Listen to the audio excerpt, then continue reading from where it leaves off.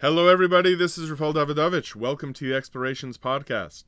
We are right now about to enter the first Shabbos of the three Shabbases that are called Bein HaMitzarim, between the straits, between the enclosed space of the alleys where people get into danger. Bein HaMitzarim is an unusual phrase that is used in the Book of Lamentations, Sefer Eicha, to describe how the Jewish people felt themselves constricted in a very difficult time, like when you're in a narrow alleyway and you know that the criminal can come and attack you in that narrow alleyway. And yet, the trick, the secret to all Jewish survival, and in fact to any kind of survival, is to be able to have the fortitude to see the positive in any negative situation. And here we are in these 3 weeks, which according to Jewish tradition is there to mourn and to commemorate the destruction of the Beis HaMikdash and the Jewish sorrows. But since we are entering Shabbos, I thought it is worthwhile to think of a positive element to this.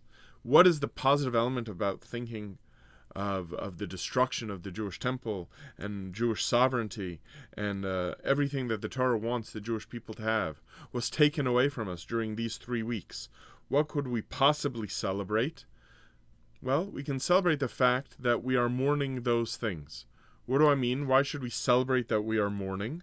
Because somebody who lives in a world where he is simply unaware of a certain gift that he has or that he had, the mourning means nothing, just as people even nowadays are very skeptical of the fact. How can we possibly mourn something that vanished over 1900 years ago and that we haven't had? Nobody in living memory has ever seen the Jewish temple. So how could we even mourn it?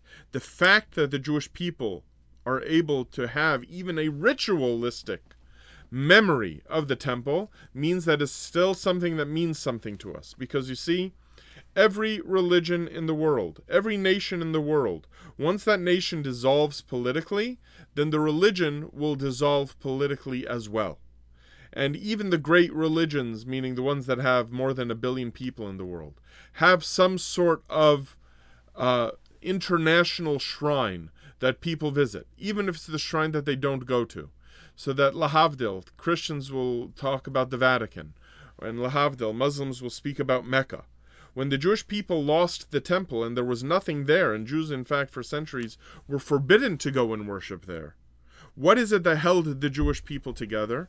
So people can say, well, we had our cultural insularity, that we remained a separate people, and we had different practices like the Siddur, and we have the Torah, and that is true.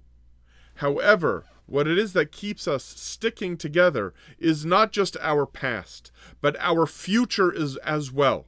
So that Sefer Eicha, the Book of Lamentations, calls the Jewish people ki almana, like a widow, but only like a widow, not truly a widow. The fact that we not only have a common past that we connect back to, but that we still say, we want the temple to be rebuilt. And even though skeptical people think it's far-fetched, but the fact that we still daven this, and the fact that we have come so close in this past century to achieving that, means that even in mourning, we still have this connection.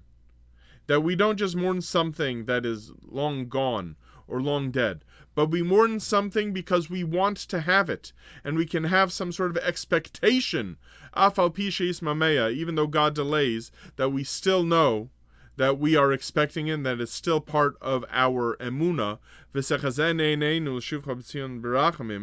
we are saying we still expect to see this.